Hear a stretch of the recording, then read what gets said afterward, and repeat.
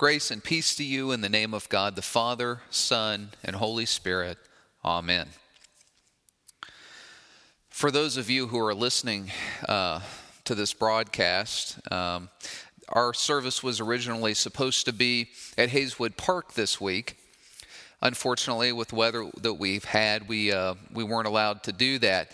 It's very unfortunate because the setting would have been perfect for the Old Testament lesson that was given today. It was almost as if God had opened up the clouds and said, Adam, here's your sermon. And I was sort of in okay, God, thank you. And then God literally did open up the clouds, and we were not able to have our worship service at the park today, which would have been really neat and very Wesleyan if you think about it. However, all is not lost. If you can use your imagination, imagine that you are at Hayeswood Park or wherever you're hearing this. Imagine you're at the nearest park, worshiping in a wilderness of sorts. Now, we've tamed it a bit. Probably the park that you have in mind maybe has some places where you can barbecue. Trees are knocked down so that you can have plenty of area to play in. Probably there's a walking path somewhere around in there that is a man-made walking path. So it's not typically what we would think of as wilderness, but it's outdoors, it's nature. We're in a more organic setting than we insulate ourselves from when we're inside a building. Well, today's Old Testament lesson tells us that the Israelites were wandering in a wilderness of sin. A wilderness of sin. Now, if you're like me, your immediate thought is probably that Moses is giving a really neat metaphor here, that this wilderness of sin is a way of saying the Israelites are so sinful, and so as they wander through it, it's a wilderness of sin. Unfortunately, that's not the case. And I say unfortunately because I built about half my sermon around that idea early in the week, only to realize that I wasn't doing the text any justice. It is not a metaphor. The wilderness of sin is a literal place, literally referred to in the Old Testament as wilderness of sin. It's between Elim and Mount Sinai. So Moses did not place this wonderful phrase in the Bible for a pastor to have a great sermon illustration. I wish it were so, but it is not. That said, there is a sense, I am still going to stick to the metaphor even though that's not explicitly what Moses meant. There is a sense in which sin is a wilderness. What do you think of when you hear the word wilderness? What are some thoughts, some images that are conjured up in your brain? You know, maybe you have Wizard of Oz sort of thoughts in your head. Lions and tigers and bears, oh my. So it's an untamed place. It's a place that we haven't taken and fashioned with our hands, something that's livable.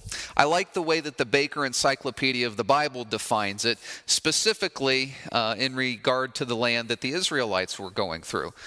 It is land that is basically wild, non-arable, and sparsely inhabited or unfit for permanent settlement. Catch that last phrase, unfit for permanent settlement. Sin is a lot like that in the Christian life. Sin is not fit for any kind of settlement in the Christian life. Very simply, deliberate, unrepentant sin just can't have any place in the Christian life. The Christian will wither away. The Christian will spiritually die, just like the person who makes their home in the middle of the desert will die because they don't have sustenance. Wildness, the type of wildness that is described in the Bible, it parches for a lack of thirst or for a lack of water. Spiritual sin parches. This wilderness withers faith. This spiritual wilderness withers faith for lack of any sort of true spiritual sustenance. Sin can no more nourish the Christian than the sands of the Gobi Desert can provide life-sustaining streams of water.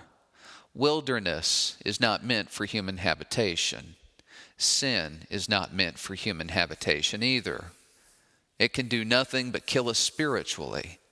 It ultimately destroys a vital, living Christian faith.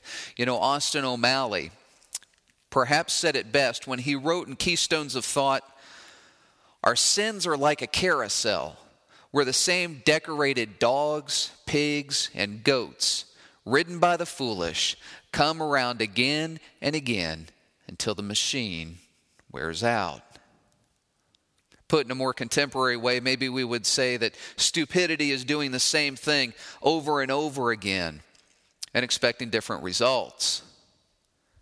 It's so tempting. Each time we see one of our sins, and I bet you have one of your, I heard a pastor once refer to it as a signature sin. That's the one that you get hung up on. It's so easy as we see that carousel of sin spin round and round and round to jump on board. But each time we pay our fare, each time we pay the cost of jumping on, we've slipped one notch farther from the Heavenly Father. Not because He moves, but because we remove ourselves. Well, this week the Israelites have jumped on that carousel again. They're grumbling again. They still haven't learned. They're not going to learn for the most part. There will always be some of the Israelites who get it. But for the most part, this is going to be a dense people. We don't need to go over the whys or the implications again. We did that last week. We do, however, need to recognize the dangers of cyclical, unrepentant sin. The grumbling and the disobedience of the Israelites will eventually lead to wandering in the desert for 40 years. Many of the people in this group are never even going to see the promised land. Their idolatries, their grumblings, their hardened disobedience against the ways of God keep them from receiving God's ultimate blessing. You know, Paul, in this week's epistle lesson, he gives us a good reminder about how we should approach the life of faith. He tells us to work out our salvation with fear and trembling. This mindset was far from the hearts of the Israelites. They presume that God should favor them. And friends, I'm not just talking about the Israelites, I'm talking about us, I'm talking about anyone. One of the biggest dangers in the Christian faith that we can face is when we presume that God should favor us, no matter what our response is, no matter what we believe, no matter what we do, we presume to have God's blessing. That's the sin of the Israelites here. They rarely considered their own response. They rarely considered where their hearts were. They just presumed that no matter where they were spiritually, God should come as sort of like a cosmic genie to clean up their messes and take care of them. Rarely is there any consideration given at all as to whether or not they were becoming a people that God could gladly bless. You see, God's blessings are always there. God would have given the blessing of the water to a people who came lovingly and openly. But the scriptures certainly seem to imply that there's a certain grudging reluctance to give them the water, at least on the part of Moses, because they were so hardened. Well, last week we spoke about a faith that changes us. We spoke of how God not only claims us as righteous, He not only declares us righteous, but He also makes us righteous. It is again in today's epistle reading that Paul writes, "For it is God who is at work in you, enabling you both to will and to work for His good pleasure." Friends, when we receive the assurance of our salvation, by accepting that Christ's work really is for me, as we spoke about last week, God not only forgave us for past sin, He also gave us a new spirit. We were simultaneously given the power of the Holy Spirit. You see, God's not content to just allow people who place faith in him to wither away in continued sin. He's not content to let them go through life without a power of the Spirit, a power that draws them into deeper holiness, into greater fruition through the relationship of God. We don't just want to be saved for the world that is to come. No. We want to be delivered on earth right now from the sins that have beset us, from a spirit that is in rebellion against God. And God promises that through the power of the Holy Spirit we can be cleansed of all unrighteousness. You see, a salvation that is a one-time decision only but does not have any fruit, that's no salvation. I've never been able to see in the Scriptures anywhere where that's salvation. And yet that is precisely how so many people live their Christian faith. We tend to think of this, we tend to think of the Christian faith as something where we make a decision one time and then maybe God does something in us, maybe he doesn't. But the decision, the intellectual apprehension of what we've just done becomes the high point of the Christian faith. No, that's the entrance. That's the thing that we do in order to start moving and really living, really receiving life. In my experience, when we tend to whittle the Christian faith down to that one-time experience, we begin to see the rest of the Christian life really as just an encouragement to kindness. We start to think that kindness is holiness. Now, certainly we want to be kind. We want to be respectful of other people. We want to give as much as we can to charities. We want to extend ourselves with our time and our effort to those in need. The Christian life without those qualities is not the Christian life. We have to understand, though, that those are responses that flow from hearts that are purified. Hearts that see life and the world around them clearly. Hearts that have a godly sense of priority. We give freely because God loves us. And in being loved, we learn how to love others. You know, one of the sad things about the church nowadays is that we've really lost a sense of just how audacious the Christian faith is. The audacity of the Christian faith is that we believe the God of the universe is powerful enough to purify our hearts and urge us past, purge away a desire for sin. It sounds crazy, doesn't it? I'm well aware of how countercultural this claim sounds, even in the Christian church. I can't get past the reality, though. When I read the Scriptures and I see what the church was doing in the first 3 to 4 centuries, all they were talking about, all they were focused on when it comes to the interior life of the believer is purification. Purification. Amidst all the activities of the church, there was an intense desire, and I'm going to use a strong word here, but I want you to hear it. It's important. Amidst all the activities in the church, there was an intense desire to be perfected in the Christian faith and in a Christian way. That is a strong word. Perfected. I bet it was strong to the people who heard it when Jesus said it. Be perfect as your heavenly Father is perfect. That's strong medicine. At the very least, it's a strong diagnosis. Well, I want to ask you, friends, can we do that while we live in disobedience? Is it possible? Let's consider today's gospel lesson in John. Is it the son who said the right things? Yes, Father, I'll go work in the vineyard for you, but then didn't do anything? Or the son who initially said, no, Father, I'm not going to go work in the vineyard, but then changed his mind and went to work in the vineyard? Which one of those two sons was blessed? It was the one who initially resisted and then went out and did the work of the Father. It can't be any different for us. I can't find any assurance in Scripture, any assurance anywhere in all the span of Christianity, save the last 100 to 200 years, where a person who mouths loyalty to God but does not live as though the words have meaning.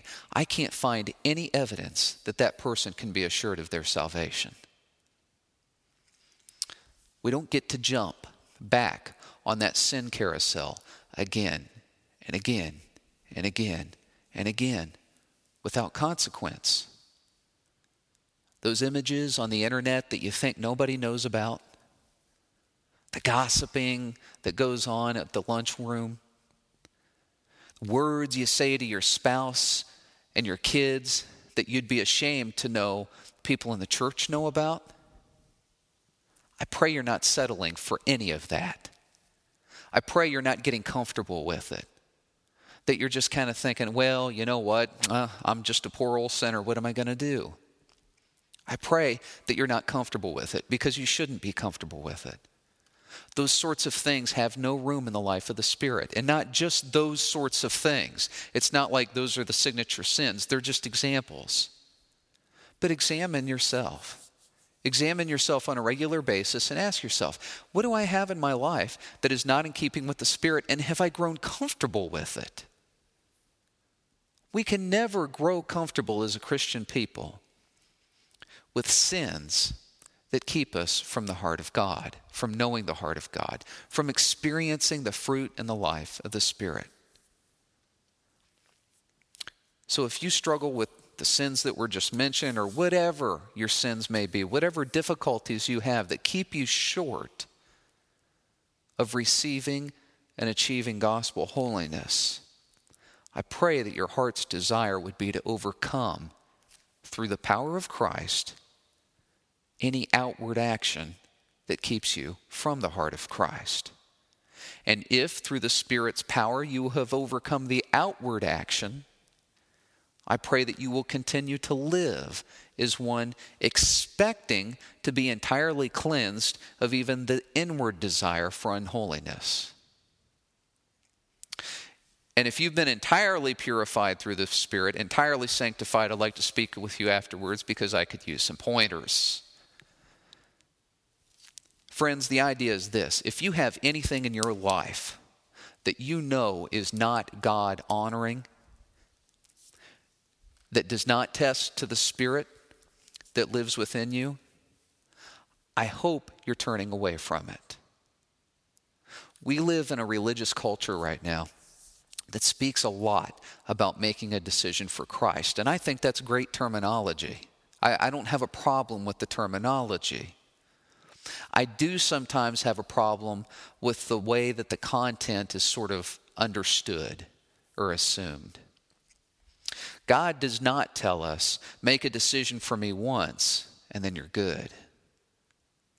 If anyone can find an example in Scripture of where that shows up, I'm open ears. I've tried to argue it before. I can't find it. It's more like, the Christian life is more like, as I read Scripture and as I understand the church has understood it through the years, it's more like, look Christ in the eye every single morning and decide to live by the Spirit every single day. Every day make a decision for Christ, not one time. It doesn't matter to me if you remember the date that you were quote unquote saved. You were saved 2,000 years ago. It's a wonderful thing when you open your heart for the first time, but the life of faith isn't wrapped up in that first time. The life of faith is an ongoing relationship in which God is working in you, and then you are living out the things that God has worked into you. See, friend, God really will make us perfect as our Heavenly Father is perfect. This is a teaching the United Methodist Church confesses. In fact, this was probably the teaching that brought me back to the United Methodist Church, at least as far as doctrinal standards go. Anything short of that, I don't want it. Because anything short of that, we're basically worshiping a God who has no power, cannot affect real change in the life of the believer.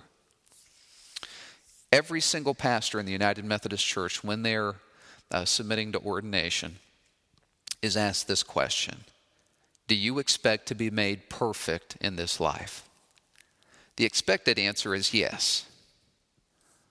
This doesn't mean that we'll be completely free from error. There will be things that we'll do where maybe we're just ignorant of sin. Maybe we make a mistake in the way that we deal with a person, where we're not willfully trying to hurt a person, being willfully obedient. Those things will still happen. We're still human. We do still live in a fallen world. It does mean, though, that we can reach a point where God has worked in us so fully that our heart is entirely in tune with what He wants. In other words, we're becoming holy. We are sanctified to the point that we no longer want sin. We only want God's holiness. I believe we can achieve that. By our power? No. No, it's impossible by our power. It's by God's power in us. And it is by our cooperation with the work that God would have us do. You know, I think most of us want to believe that this is possible. Really do. It just sounds too good to be true. It's almost like the person who really wants to be forgiven for their sins, but they just can't believe that God would really, really forgive them of their sins.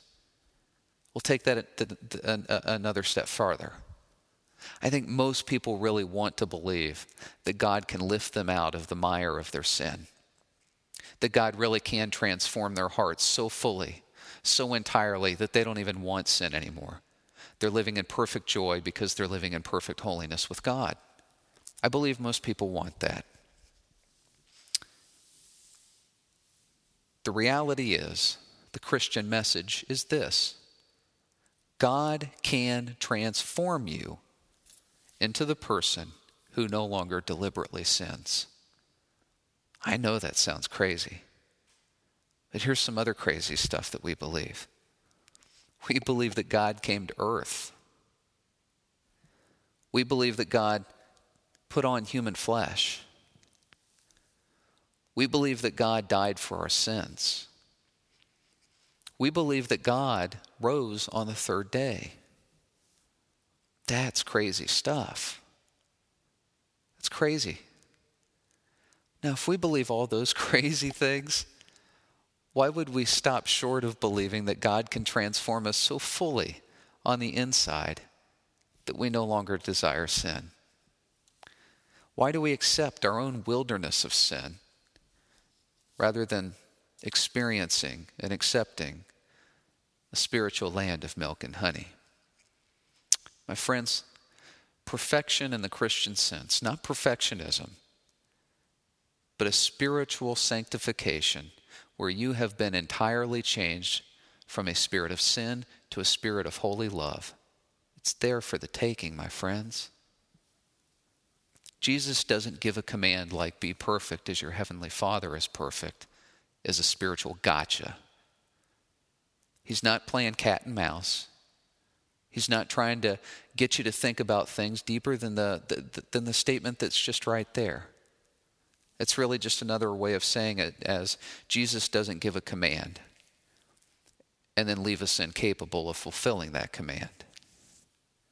If you expect it, if you submit to God's holiness in your life, if you're willing to submit yourself to God's cleansing work, He'll do it.